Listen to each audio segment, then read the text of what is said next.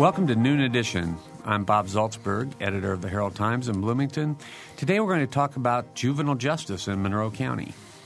Joining me in the studio is co-host Mary Catherine Carmichael, and we have one guest with us today, Monroe Circuit Court Judge David Welch. If you have questions or comments, please phone us at 855-0811 or 877-285-9348, or you can send your email to noon@indiana.edu. Judge Welch, welcome to the program. Well, thank you. It's great to be here. Great. I can't believe this is your first time on this show. First time ever. I've listened many times. I don't know how you've dodged the bullet as long as you have. We're glad to have you here. Well, it's tough when you have a famous wife. That's right. She's been on a number of times. She has. Yeah, well, we're glad to have. This is a really big issue. It's one that we've been talking about. I just want to read from you have a proposal, and I want to read from the very first sentence, the objective, because it sort of says it all in my mind. It says, after decades of committees, consultants, studies, and community discussion, we believe the time has come to proceed with the development of a Monroe County Juvenile Justice Center designed to meet the immediate needs of our youth and their families by providing for local continuum of care of youth services for non-specialized services to include secure detention, residential treatment, and group home care.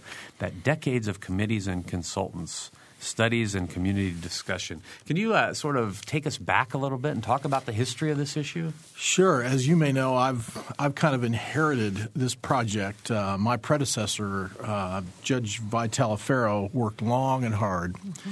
And even before her tenure in the juvenile court, our officials locally have been talking about this challenge and local needs for literally decades. In fact, I've been told that there's a newspaper clipping in the Monroe County Commissioner's office where this subject matter was addressed, and I've forgotten exactly how. It's either the late 50s or the early 60s in a publication formerly known as the Bloomington Herald-Telephone. I remember that one. Definitely I've historical. heard of that. Yeah.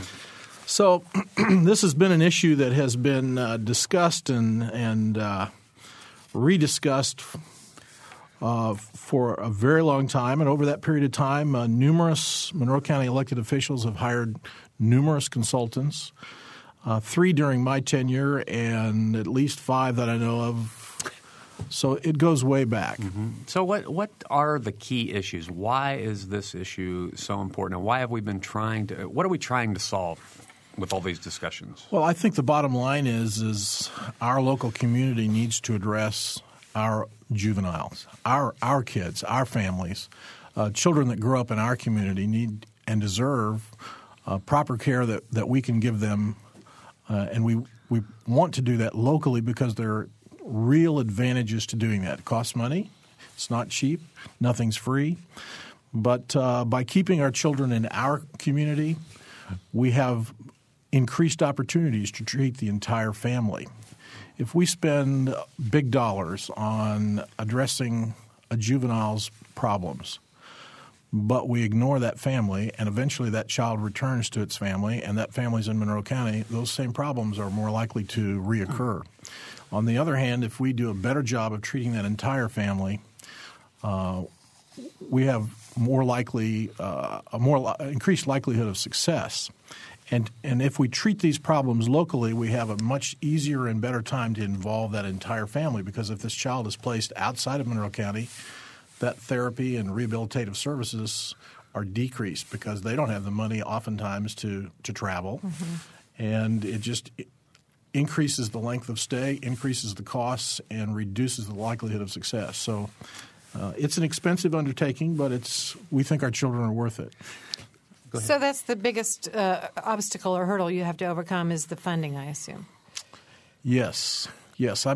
We've been told that Monroe County government, believe it or not, has been very conservative in its borrowing. In terms of bonding, Monroe County government has been very careful in not overextending itself. And so the county actually has a very good financial picture in terms of the ability to borrow money to address capital needs.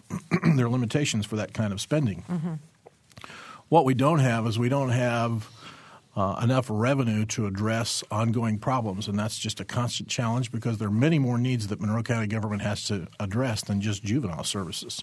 But those aren't bond issues like No, a those aren't capital bond project issues. like this would be. But we have the authority, the financial authority, to build what we need. We just don't have the authority to staff it year in and year out without some sort of new revenue source. Yeah, and I want to talk about that in just a minute and some of the specifics of the proposal. But we talked before the program about how your experiences in the juvenile court system will sort of intertwine with this project as we discuss it.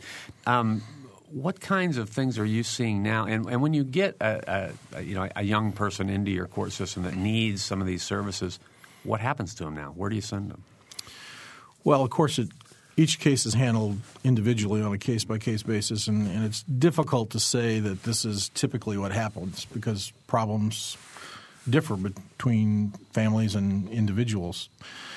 But the first thing that happens is if we have a child who bumps into the legal system because the police and or the juvenile probation department believe they're a danger to themselves or others, they'll call me, and the first step we do is place them in detention. We don't have a detention center. So we're constantly looking for beds where we can contract with other counties to provide the same services that we're proposing, and then that child has to be transported to either Johnson County, Bartholomew County, Does you Knox go as County. far north as Howard County? Sure, depending on what beds are available.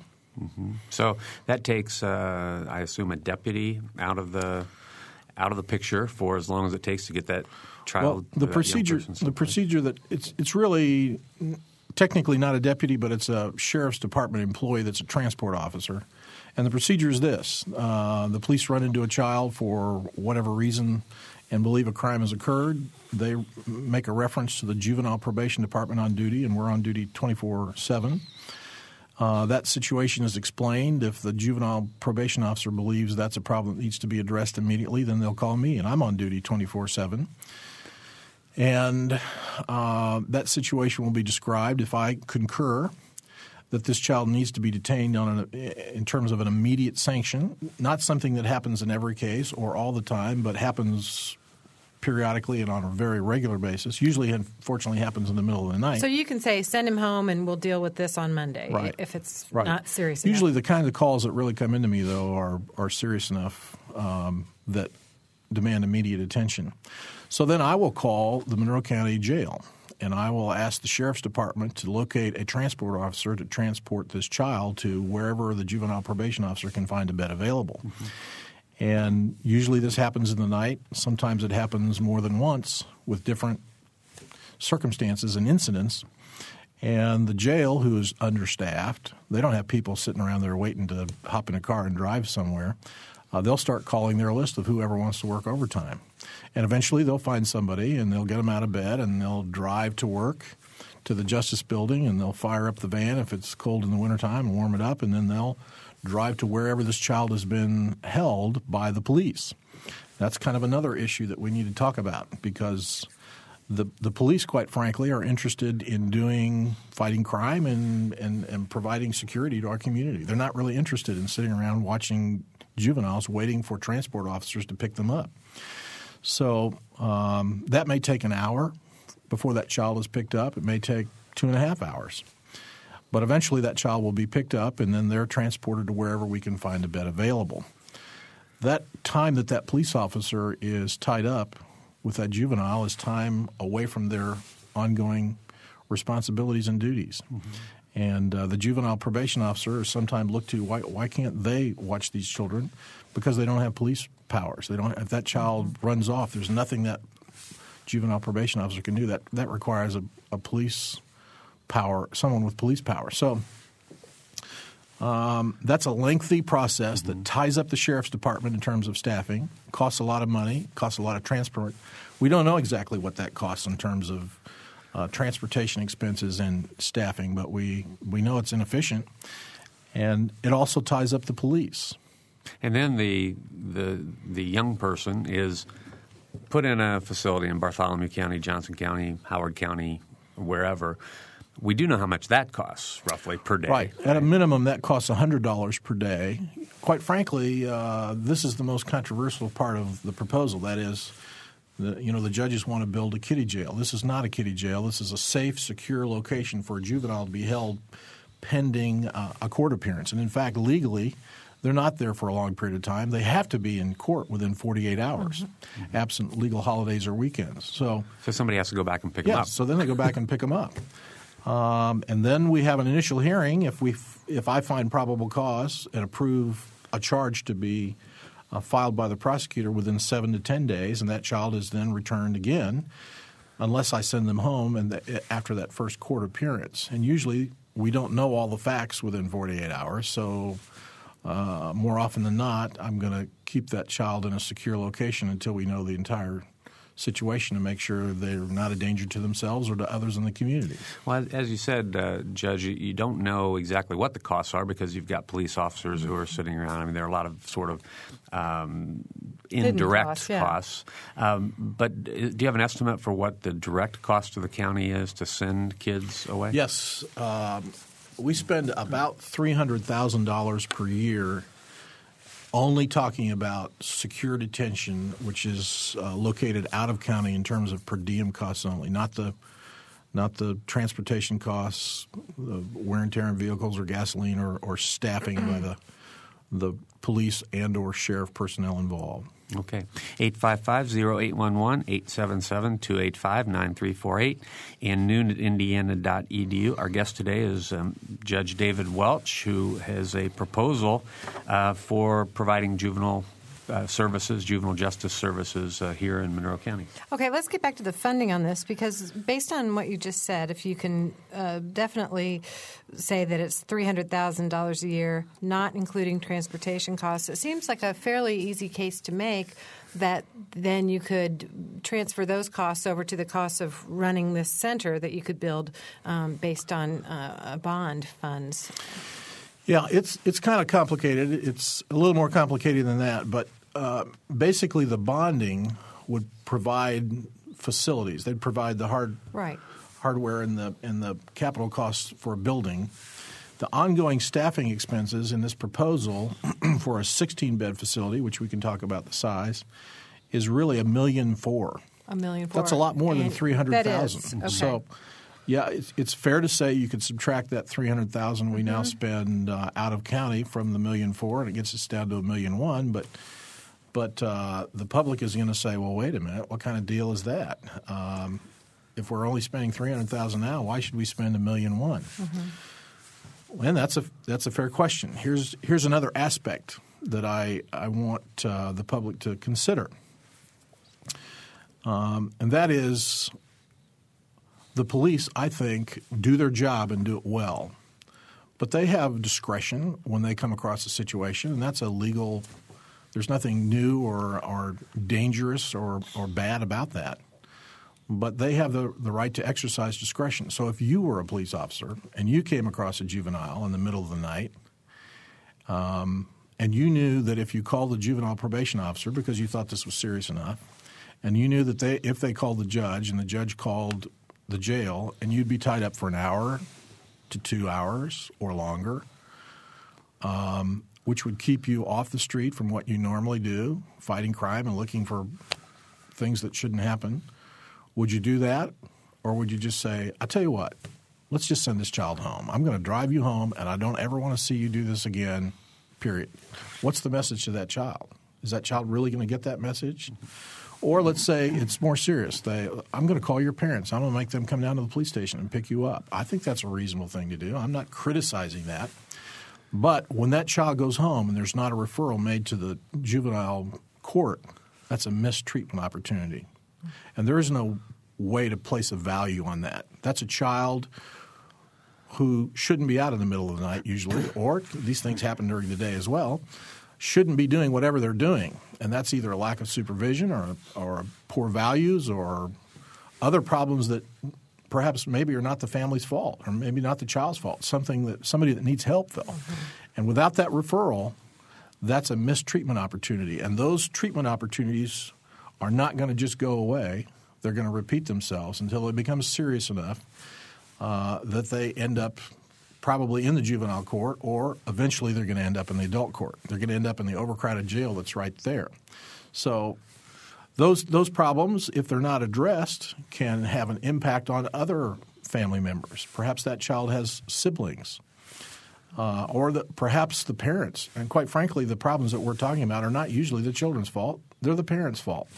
They're the parents who are not on top of their game in terms of raising children in our community. I mean, I'm trying to figure a nice way to say it, but those are problems that need to be addressed, and that's the authority that the juvenile court has, which the adult court does not have. I think one of the things that you're kind of struggling with to try to not sound like you're coming down too hard on any particular group here is that the problems are so multiple. Mm-hmm. I mean, it could layered. be layered. Yeah. It could be poor parenting. It could be some mental health issues going on with the kid.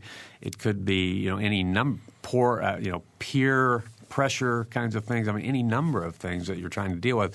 But back to what you were talking about, I know you can't really put a dollar figure on it, but I think what you were referring to is the cost to society if you don't have an intervention really early on. And so when police officers make the discretionary move, which is probably, they have to make a judgment. Mm-hmm. Is it more important for me to sit with this kid, or can I just send him home tonight because I've got bigger fish to fry? Right, and you've got other officers out there who could use help, and you'd feel a responsibility, I'm sure, to be out there assisting your other officers. So the question is this a one-time incident that will never happen again? Maybe it is. In which case, that's not a poor decision, and it would be cheaper to spend $300,000 a year out of county. But if that child is a child who's probably going to repeat that behavior because it was unaddressed, or has other problems at home, or personal problems that need attention and rehabilitation and services, is it going to repeat itself? Probably. Mm-hmm. And when it does, it's eventually going to cost a lot more accumulative than $1.1 million. Yeah, this is one of those pay me now or pay me later That's exactly situations. What this is. That's exactly and those are hard for people to get motivated to do something about. But that having been said, we have been talking about this for umpteen years. And, I'm sold as a citizen. I'm like, let's deal with this already. Let's do this. The case has been made, in my opinion. So what needs to happen to move this forward? Because it really has kind of been talked to death, in my opinion. It has. I guess I sound crabby, but I mean, really, we have been talking about this for a really long time. I have a notebook in my office where my staff was kind enough to punch up on the HT Internet site all of those related stories to juvenile, which I think you began doing in about 1994 or 95, as I recall. Well, our archives go back to 1988, so I think you may have stories maybe back even that earlier. Far. Yeah. Okay. Well, I have about a 4-inch thick notebook full of these stories that have just been where we've talked about this and discussed it to death. And they're limited by the technology because we don't have them online for earlier than that. Yeah, and they're even earlier than that. Mm-hmm.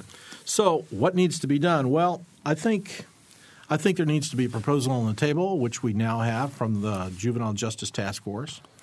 I think we need to find a new revenue stream, and I have been very candid about this subject matter in every forum that I have spoken. And that is, it's pretty to say a new revenue stream, but folks, what that means is a tax increase. Monroe County government does not have the existing money to finance the staffing for this kind of facility. And we're either going to have a new revenue stream or we're not. And if we do, then it becomes a local decision that our elected officials can decide. Do we want to build a facility? What kind of facility? What kind of staffing? What kind of services? If there's a proposal on the table, and if the Indiana General Assembly grants our county the authority to generate a new revenue stream, then we're in a position for our community to make a decision. Unfortunately, we just haven't got that far in these last few decades.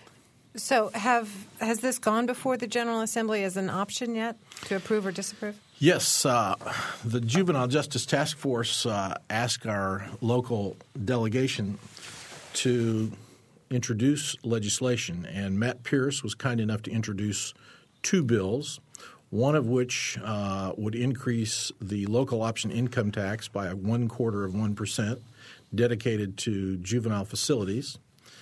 And the other is, because this is a common need across the state, was a bill to allow all counties that same identical authority for a little broader purpose than just a juvenile detention staffing a juvenile detention center.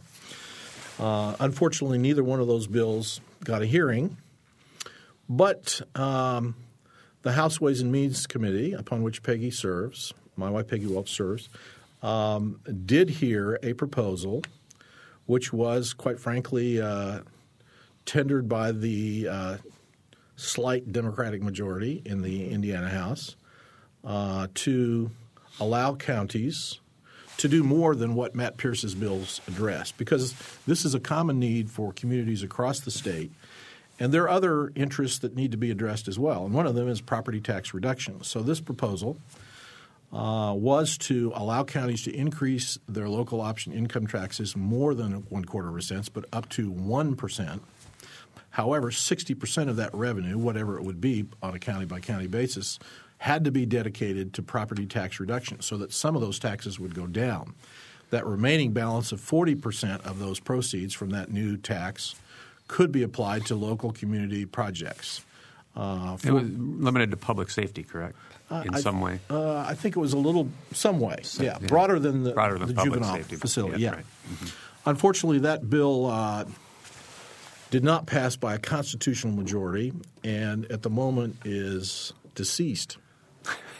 But nothing's ever really dead. No, not in our General Assembly. No, that's exactly true. Nothing's over until it's over. So, in fact, quite frankly, I think the first half. There's an article in the Indianapolis Star this morning by their columnist, whose name escapes me, who talked about Representative Bruce Borders, and the bottom line is, according to that columnist, that really the first half of our Indiana General Assembly session is really more positioning and show where both parties sometimes share common interests, sometimes have very fundamentally different philosophical approaches to common problems, kind of position against each other to try and gain an upper hand politically in one way or another. Is that a bad thing? Not really. I don't think. I think that's kind of what the Founding Fathers designed. And we have a wonderful republic that we're fortunate enough to be blessed to live in. But there comes a point in time where certain problems need to be addressed. And the latter part of this session is where some of those compromises, when it really gets down to brass tacks, can be made. And I remain cautiously hopeful. I certainly don't. Can this resurrect in any form in the Senate? Somehow it can, although I'm not sure I could really explain to you how. I mean, Luke Kinley is the chairman of the Finance Committee in the Senate. Mm-hmm. And the Republicans, quite frankly, share the identical interest that the Democratic Party does in reducing property taxes. I mean, that's not an issue that one side or the other doesn't favor. They're both for it. The question is who can get the most credit for it. So I think he's going to do something on his side. Exactly what, I'm not prepared to say, but I would encourage anyone listening to approach our Senate delegation, namely State Senator Vi Simpson, Brent Steele, and Richard Bray, to let them know of Monroe County's interest in finally addressing this decades-old problem, and that we need a little it's not a tax increase. We're not asking any of these legislators to sponsor a tax increase. We are asking them to give us the local power and authority to make that decision ourselves through our elected local officials. And then that would go to our county council? Exactly. Mm-hmm. Okay. All right. Let me give the phone numbers again. We've hit halftime. So the phone numbers are 855-0811, 877-285-9348, and noon@indiana.edu. We're talking with Monroe Circuit Court Judge David Welch, and you're listening to Noon Edition. We'll be right back.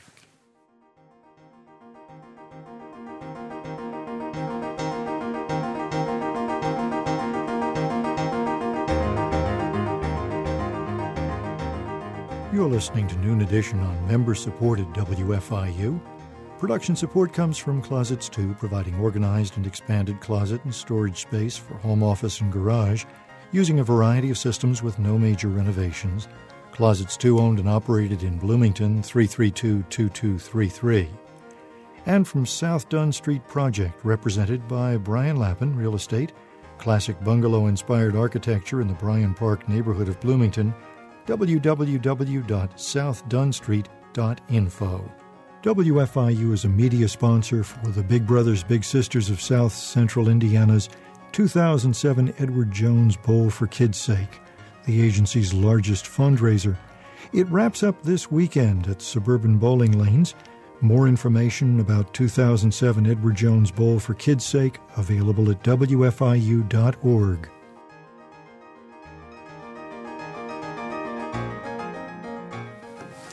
Welcome back to Noon Edition. I'm Bob Zaltzberg from the Herald Times, along with Mary Catherine Carmichael, and our guest today, Monroe Circuit Court Judge David Welch. If you have questions or comments, please phone us at 855-0811 or 877-285-9348, or send your email to noon@indiana.edu. Now, we've been talking a lot about funding for your proposal for this Juvenile Justice Center, but we haven't really talked about exactly what this center would be. So give us give us a tour. Walk us around this place. Well, the proposal that was unanimously endorsed by the Monroe County Juvenile Justice Task Force as well as the Monroe County Board of Judges, I believe you had our Sheriff Jim Kennedy on recently who has spoken in favor of it. And quite frankly, hot off the presses this past week, the Bloomington Chamber of Commerce passed a resolution in support as well. Addresses the following terms of this proposal. In terms of facilities, it's a single-story 16 to 18-bed secure detention facility with an attached juvenile court with space for related staff as well as those not-for-profit agencies that conduct ongoing business with our juvenile court in terms of providing space for the sake of efficiency, as well as building a modern state-of-the-art 12-bed group home for young women, all located on the Thompson property. In terms of staffing, to that 18-bed detention center would require, as I've referenced earlier, $1,456,000, or if we chose to roll into it the existing youth shelter, Monroe County Youth Shelter, which now has an annual budget of $500,000, for adding $300,000 to that $1,004,000, which gets us gets us up to $1,897,000, a savings of about $300,000. Although we would abandon that independent structure as well as that facility, we could staff that for that $1,897,000. We're proposing that this be funded by the local COIT tax, the local option income tax. The county commissioners hired a consultant which estimated that 0.25% income tax for Monroe County citizens would cost Monroe County taxpayers a range. And if someone makes $10,000 per year, that would cost them an increased tax of $10 per year. If someone makes $100,000 per year, it would entail an increased tax bill of $235 per year. Obviously, most citizens are within that range, so it would vary between $10 and $235 per year. But anyway, that would provide us the income we need to develop the Thompson property, which is an asset that the county already owns and has been paid for, was purchased for this very purpose, but has been sitting idle for the last 4 or 5 years.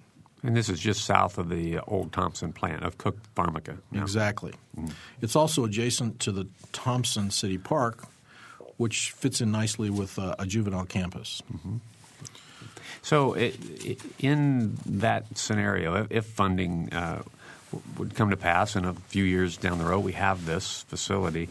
So someone who comes through, or you get that call late at night, and then that particular juvenile is taken directly to that center. And then once he or she is booked in, what happens then? Well, then we have a chance to assess that child immediately rather than relying on some other county's employees to do that. That facility is located adjacent to the court so that we avoid the sheriff having to transport. And one of the key proposals that I've kind of referenced but haven't really spelled out is that I think our referrals to the juvenile court would increase dramatically. I think if the police had a place to take this child, rather than choose those other two options of scolding them or calling their parents, would in fact take that child directly to the local detention center, and that would result, instead of a mistreatment opportunity, an opportunity to treat that child and any members of their family that needed it, all in accordance with applicable Indiana law. So I think that's an important part of it. Another aspect of this proposal that we haven't talked about is that goal of providing the continuum of care as comprehensively as possible on a local basis. Mm-hmm. This proposal does not address every child's problem. There are children that have severe psychiatric problems. There are children that have severe sexual problems or have been abused or neglected. And those children still require extra special and much more expensive than $100 per day. I mean, Monroe County taxpayers are now paying – for some facilities, we pay as much as $400 per day for specialized treatments. This proposal does not suggest we provide those services locally. I think that would be truly exorbitant. But the goal is to provide as many services as possible. One of the latest studies, which was conducted by a national expert named Bobby Husky, which was done before I took the juvenile bench, laid out three options, and it provided a great deal of services on this local level. And I support that completely. I just didn't think, after talking with our community and elected officials, I could get that proposal through. So we went back to the drawing board and have tried to create a new paradigm to provide those identical services by using existing resources in our community, including addressing the private sector and kind of what we call the semi-private sector, namely the Center for Behavioral Health. They have staff, existing staff, expertise in treating these kinds of children. So let's build that group home, which they do not have, and let's utilize this identical per diem costs, which we run through our Department of Child Services budget currently. Instead of spending those same dollars out of county, spend them locally. By treating this child locally, we hope to reduce the treatment period, which would shorten that period of time, reduce that cost, as well as treat their entire family much more comprehensively. So the key point is to provide as many of these common services in terms of rehabilitation services on a local basis. So we have the secure detention sanction, which we do not have currently available in our community, which for reasons we've discussed I think is misunderstood but most important. We have house arrest, which we utilize currently. We've talked about a new group home, which would based on our current caseload, we estimate would treat 9 to 12 girls. We provide that same service out of county now. Mm-hmm. And why girls, Judge? Well, these services, that's just the current caseload that we think we could address on an immediate basis. We don't want to overbuild. We don't want to have to staff as much as was proposed in the Husky report. I mean, we like those services. If we had the money, I'd definitely like to do it. There are counties in Indiana that have done it and that have the resources to do it. I just don't think Monroe County is one of them. So we've tried to look at where we can cut costs in terms of staffing but utilize existing services within our community. And another way to do that is – and I'll get back to the question about the girls – another part of this continuum of care is utilizing Meadows Hospital, which treat juvenile, which is a staff secure facility, which primarily would be for boys. So that's why I'm leading up to this answer. Why boys and girls? Because our current caseload, we think we could immediately fill 9 to 12 beds for girls who I guess need less secure at the moment in terms of our current caseload. We have girls that need a secure environment, but they may need transitional living, learning those skills, how to conduct themselves in a normal fashion that can function appropriately in our community. And we have what we estimate 9 to 12 young men to be treated at Meadows. And one of the common questions I've asked, why don't we do that now? Well, we are doing that now. The goal, however, is to provide that entire continuum of care, the other portions of which we don't have available. And the goal is to expend existing Department of Child Services dollars, which are currently appropriated by the Monroe County Council, instead of out of county, in county. Mm-hmm. Well, I'm not always the quickest on the uptake, but I think I've figured this out after reading through the proposal and talking with you and hearing some things about it. But I think it's worth clarifying. You mentioned before some people think you want to build a kiddie jail. How long would be sort of a maximum time that a juvenile would be in secure detention at this new facility before it was determined that he or she needed to be sent someplace else? Well, at a minimum of 48 hours, depending on the severity of the circumstances in which the child entered the system, and as long as 30 to 60 days, depending on what's involved in the case. That figure's a little bit nebulous because, quite frankly, there are facilities that are more comprehensive than the one we're proposing, which would entail much more cost, that provide more services than I'm suggesting. And those children are located in what we refer to as secure detention for as long as 30 to 60 days. But they're also being provided additional services, which we're not proposing in our proposal. So in the purest sense, the secure detention center would probably be less than that. Mm-hmm. But I'm trying to be honest and candid and fair about it. We have children that are in secure detention longer than that, but they're providing other services. Right. The kind of services that I've described for the girls, quite frankly, is available for boys, and they have comprehensive services that they can move these children in that continuum of care into secure detention when necessary, or give them a lesser restricted environment and eventually move them to work release and jobs and that sort of thing. Okay. We have a phone call and we have an email, and Mary Catherine has a question. So we've got a lot of things to talk about here in the next 15 minutes or so. Let's go to Denny on the phone. Denny? Hi. Hey, Denny. Denny Morrison, Center for Behavioral Health. I thought that might be you. Yeah. Good afternoon. Thanks for addressing this. Sure. There are a couple of things that I wanted to expand upon what the judge said, that especially related to the cost. One of the things that occurs when you send these kids off to another community, aside from the inconvenience of their parents not being able to participate and the clinical effects of that the kids don't get as much, that the whole family's not being treated. There's also a problem that the kids are kept in a higher level of security than they actually need, because there is no step-down facilities locally available to them in that community. And so by bringing the kids back here, one of the things that we believe this virtual continuum will do for us is that we can move kids up and down that continuum much more readily and provide the levels of care they need more cost-effectively. But if they're say that they're in Kokomo, if the kid could step down, but there is no facility readily available that can handle them, they will always opt to keep them at the higher level of security, which is usually more expensive. Mm-hmm. So that's one of the kind of another one of those hidden cost offsets that's likely to occur. The other thing that the judge mentioned, which I wanted to make sure people knew about, is I think one of the reasons that this thing has not been successful before has been that we tried to do something that would take care of every conceivable problem. And as most people know, that 20% of your costs come from, or 80% of your costs comes from 20% of the kids, and those are usually those more acute kids. When we ratcheted that back down and said, what could we do for 80% of these kids, the costs started getting back in. They're back in the realm of possibility. But I can't remember, Judge. You might remember what the Husky report was in terms of millions of dollars that was projected.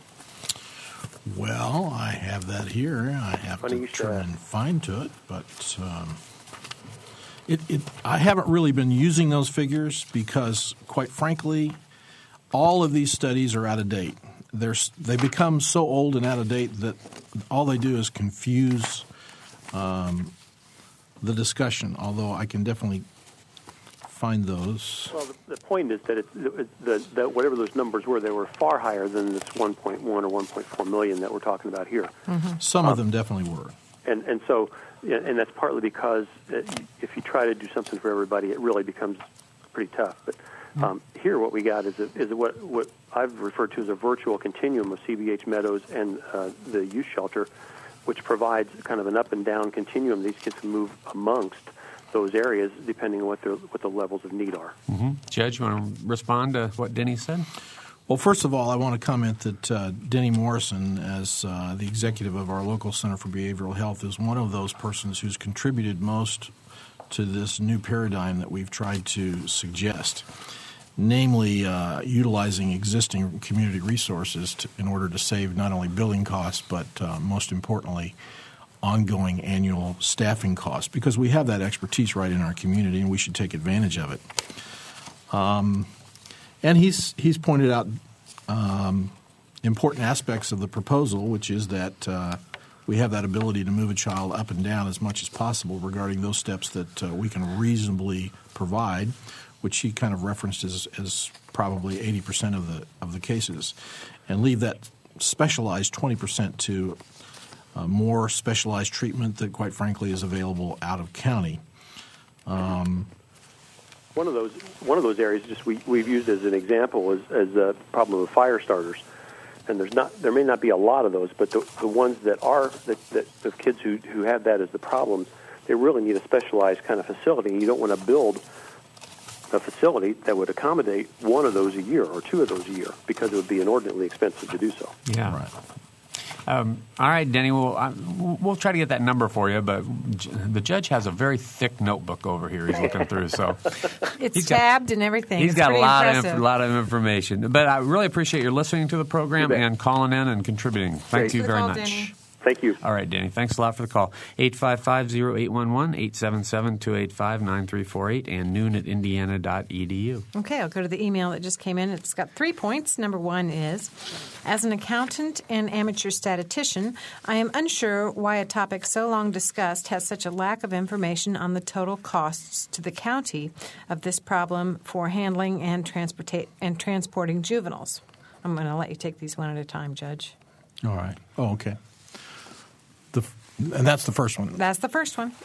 Run that by me one more time. All righty. He wants to know why there's such a lack of information on the total cost to the county of this problem for the handling and transporting of juveniles, why you don't have hard numbers for that. Well, it's kind of a general and philosophical answer that I'm not sure will make everyone happy, but my honest, candid belief is this. Government is not as efficient as the private sector. Government does not have available to it as many resources as is important when the motive is profit rather than providing services.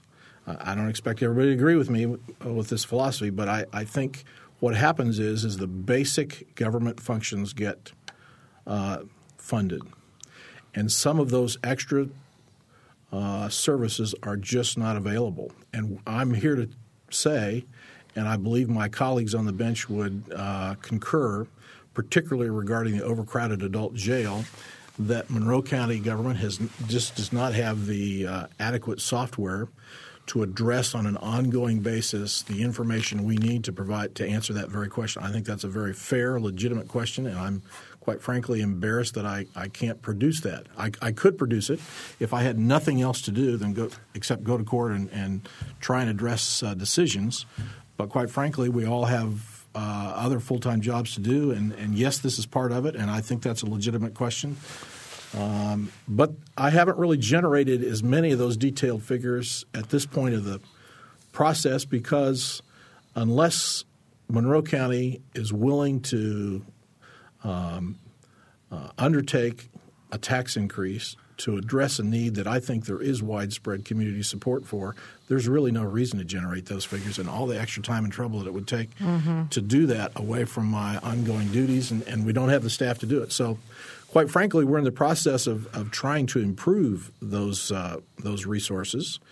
We have representatives from Texas in Monroe County today from a company called Tyler, who we are trying to act as the prototype for the Indiana Supreme Court on a new computer system. And they've been here the last 3 days. We met with them about a month ago in Indianapolis, and we're hoping to get some of those services for free, which they have provided to other states and provided that very kind of information. But the bottom line is we don't have those resources available at the moment. Okay, here's number 2. Do we really, and I'm going to read this as written, do we really have, in fact, a short-term secure detention problem? And if we were to solve that problem, then judges and law enforcement officers and probation officers would not have to be called out in the middle of the night. The juveniles could be transported during business hours. So I guess Do we really have what was the wording of the do we really have, in fact, a short-term secure detention problem? Well, we do keep statistics, and we monitor our bills to make sure we don't pay money that's not due to these out-of-county facilities. And on average, we have 7 to 9 juveniles in secure detention at any given time. So maybe some people's definition of whether or not that's a problem or not would differ. I think it is a problem. And for the reasons we've spent 45 minutes talking about, quite frankly, I think if we had a local secure detention center, we'd have many more than 7 to 9. How many, I can't exactly say. But I think there would be more for the reasons that we've described. Okay. And then his third point is, from the data you present, the contracting out to other counties of this problem looks to be more cost efficient. The difference of $300,000 versus $1.4 million would be the deciding factor alone before anything else for me. Too much resource required, but I could still be convinced. So, well, you hear that a lot?